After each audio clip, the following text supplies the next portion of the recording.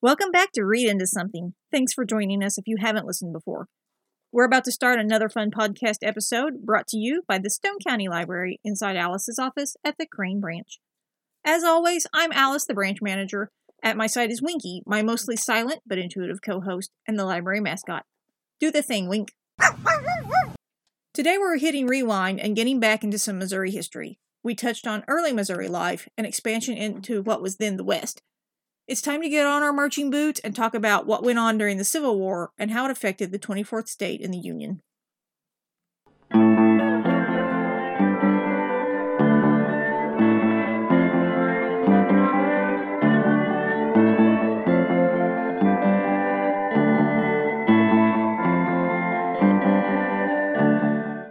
Once again, happy birthday, Missouri. Or almost happy birthday.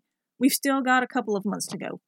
I promise I won't play the birthday song again until we get to the actual day, or as close as I can anyhow. When we left off, Lewis and Clark had journeyed across the country, returned home with all kinds of exciting finds, and we stopped right as William Clark passed away in St. Louis in 1838. We have to back up a bit to when the territorial legislature in Missouri filed to become a state. Please excuse the crunching because Winky's having a snack. It's November 1818. Petitions have been circulating for 2 years throughout the territory in hopes that with enough signatures, the high-ups in Washington, D.C. will take statehood into consideration. The problem with gaining statehood was the slavery issue.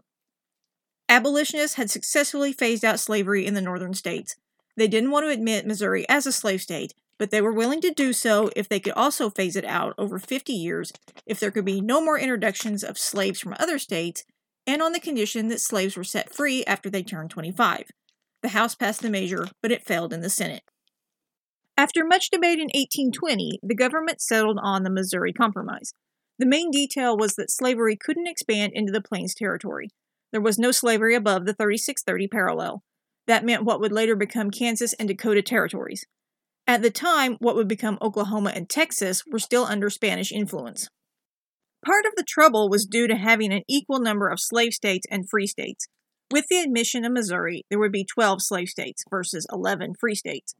One of the conditions of adding Missouri as a state was that Maine had to be granted the same right, although it would be a free state. Maine was admitted in 1820, with Missouri to follow in 1821. It became the first state west of the Mississippi River. Both before and after statehood was achieved, people flooded into Missouri, driving the Indians out and overwhelming the mostly French-speaking first settlers. The areas around the Missouri River made excellent farmland that attracted the wealthy and primarily slaveholding families from the South. Waterways were developed to connect the Great Lakes to the Mississippi River, and steamboats became common in the 1820s, taking much less time than its predecessor, the keelboat, to carry goods up the rivers. In 1845, St. Louis was connected to the east with telegraph lines. Colleges and banks were forming in the state. People were a mixture of Southern politicians, Irish Catholic immigrants, Scots, and Germans. You may recall the popular game, the Oregon Trail. Jumping off points in Missouri were St. Louis, Independence, and St. Joseph. They were the last towns many pioneers would see for hundreds of miles. Say, what do you call a cow with no legs? Ground beef. Missouri was moving up in the world, in some ways. In others, the issue of slavery was divisive. Many slave owners claimed their treatment of the people they bought and sold was less abusive than the way the owners of the southern plantations had handled things.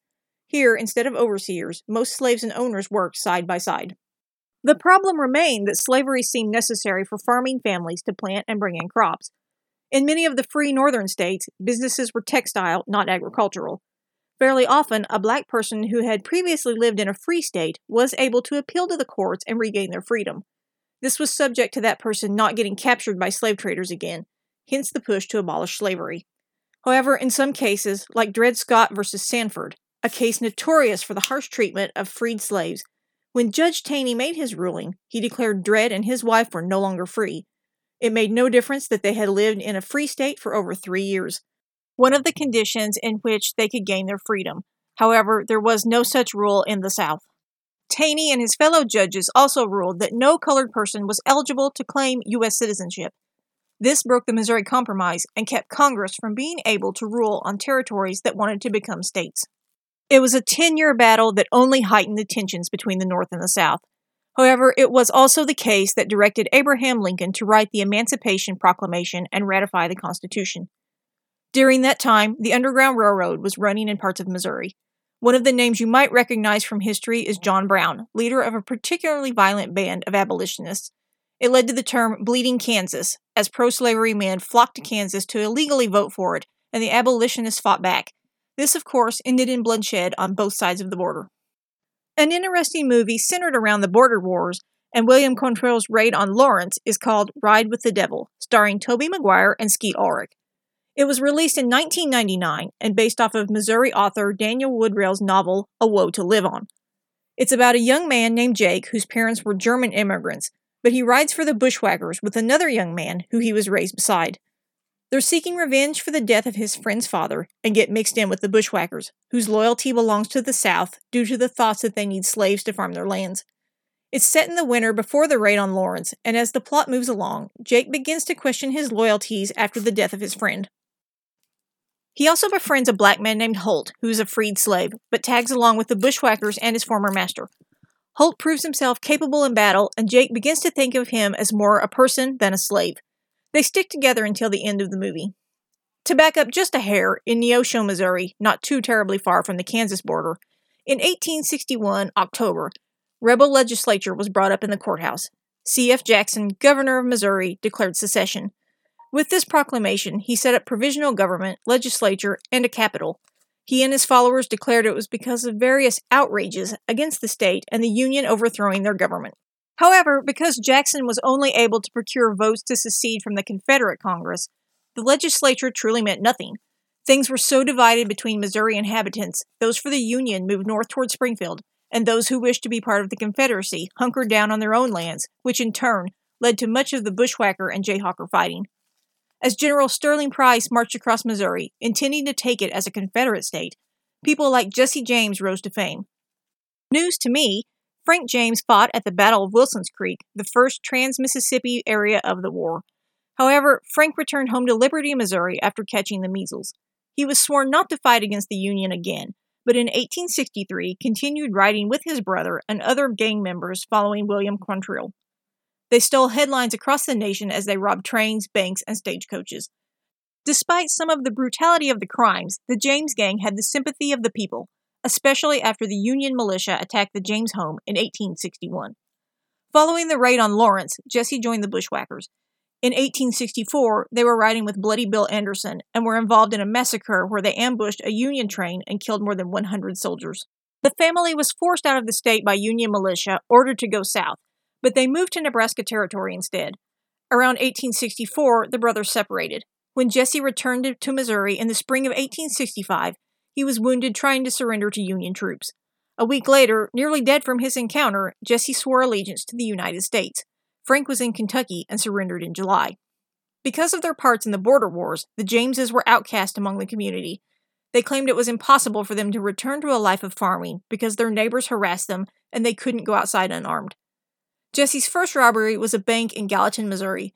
2 masked men shot another man and stole a small box. One of the robbers' mounts spooked, and the 2 rode away on 1 horse. The horse left behind was identified as a racehorse known to belong to Jesse. The man who was shot was at first thought to be Samuel Cox, who shot Bloody Bill Anderson. His identity was revealed to be another man altogether. Frank and Jesse were indicted to stand for murder, but Jesse petitioned the governor and would only turn himself in if he thought he could get a fair trial. Apparently that didn't come to pass. It's thought that Jesse participated in 19 robberies. He and Frank denied involvement in some of the crimes and promised to turn themselves in if a fair trial could be had. Clearly, they had no intentions of doing that.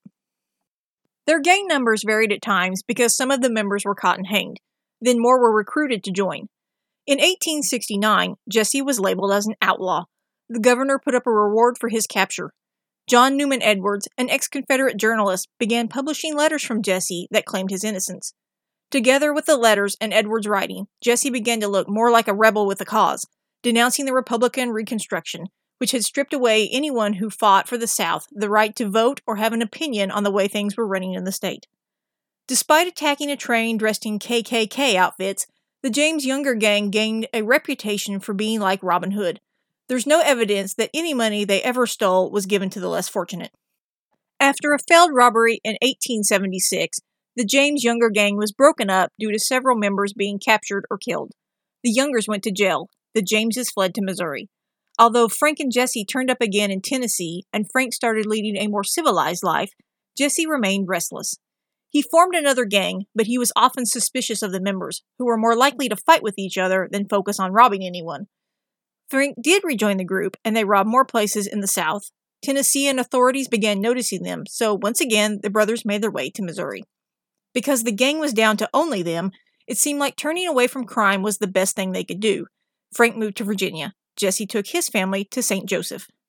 In April of 1882, Jesse, holed up with Charlie and Bob Ford, discovered one of his old gang members had confessed to participating in a murder. He wasn't pleased that the Fords hadn't informed him, and Bob later said he believed Jesse had the idea they were going to turn him in. Bob had been in touch with the governor, and in exchange for Jesse, he was to receive the reward and be pardoned from the crimes he'd committed as a short-term member of the gang. Although Jesse might have suspected the brothers of turning on him, the morning of his murder, before a planned bank robbery in Platte City, Jesse laid down his revolvers. He went to straighten a picture on a wall, and Bob shot him in the back of the head. The irony, and probably unjust reward here, is that Bob and Charlie turned themselves in. They were indicted for murder and sentenced to hang. The same day, the governor pardoned them. Needless to say, they left for Missouri. Jesse's body was put on display in St. Joseph, and people came in droves to see what was left of the outlaw. Some believed what Bob had done was outright murder. Others believed Jesse needed to be stopped. The Fords would go on to reenact the shooting, touring around the country. Charlie later committed suicide after getting tuberculosis. Bob opened a bar in Colorado. And in 1892, Edward O'Kelly walked into Bob's bar with a shotgun, uttered, "Hello, Bob," and shot Bob where he stood. O'Kelly was sentenced to life in prison, but was released thanks to a petition. The governor of Colorado later pardoned him. There were, of course, rumors that the body so many people went to see in St. Joe wasn't Jesse's. Never mind that it had Jesse's scars, including the partially missing finger he accidentally shot off. In 1995, the body buried in Kearney, Missouri, was dug up and DNA compared to one of his living female relatives. It was consistent, making it true that Bob had murdered Jesse. To break up a dark section, let's have a joke. 3 bank robbers, a redhead, a brunette, and a blonde, were trying to evade the police when they came across a farm. Being short on time and options, they all decided to hide in the barn. The redhead hides near the horses, the brunette hides near the cows, and the blonde hides in a pile of potatoes. When the police come to search the barn, first they come to the horse stables. The redhead lets out a hefty neigh, the cops are convinced that the horses are indeed alone, and the redhead escapes. The police search the cow pens. The brunette saw the first robber had done and belted out a deep moo. The cops are again convinced, and the brunette is able to escape. The police finally come to where the potatoes are stored. The blonde, seeing how easily the other 2 had gotten away, sings, "Potato!" Okay, so to wrap up for today, let's talk about some Missouri authors. Many of them you know and love already. The most obvious are Mark Twain and Laura Ingalls Wilder. In case you've been living under a rock, Twain is famous for Tom Sawyer and the Adventures of Huckleberry Finn. If I have to be honest, I'm not a fan of either one of those. I took a class in college that had A Connecticut Yankee in King Arthur's Court on the syllabus. It wasn't the worst book I ever read. Twain was born in Florida, Missouri, and grew up in Hannibal. Laura Ingalls, the plucky little pioneer girl that many generations of girls and boys are familiar with, wasn't born in Missouri. She was from Wisconsin, but had a home in Mansfield, Missouri. You can go there today and have a tour of it. I was enamored with Laura's adventures no matter where Paul moved them to. Little House on the Prairie is definitely a timeless classic series. I didn't know that T.S. Eliot was born in Missouri. I thought he was an Englishman, but apparently he only moved there. He penned a work in 1939 called Old Possum's Book of Practical Cats. Can you guess what famous Broadway play is based off of it? Andrew Lloyd Webber's Cats.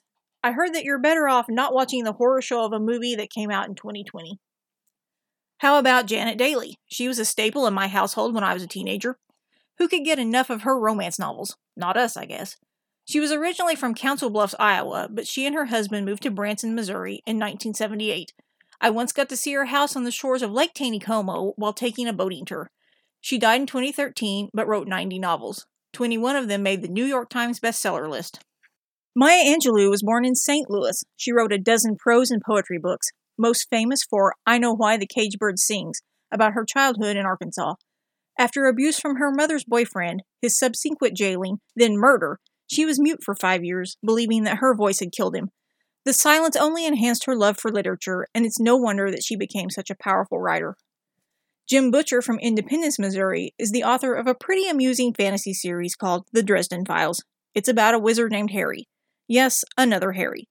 I had the pleasure of meeting his wife, who's also an author. Her name is Sharon K. Butcher. She wrote a contemporary romance series set in the Ozarks. Lovely lady and very funny. Who can forget Gillian Flynn's Gone Girl? I was deeply disturbed by the main character, Amy Dunn's twisted, crazy mind, and how she made it look as though her husband had killed her. I haven't had the courage to read anything else by Gillian. A native of Kansas City, Missouri, she's a decorated author with a nomination for a Golden Globe, Writers Guild of America Award, and a BAFTA. There are others, of course, but we're going to leave off there. There's still a ton of Missouri history to go over, but on the next episode, I'm going to review a movie I haven't seen in years. I remember liking it, but I find that with age comes taste. We'll see you next time.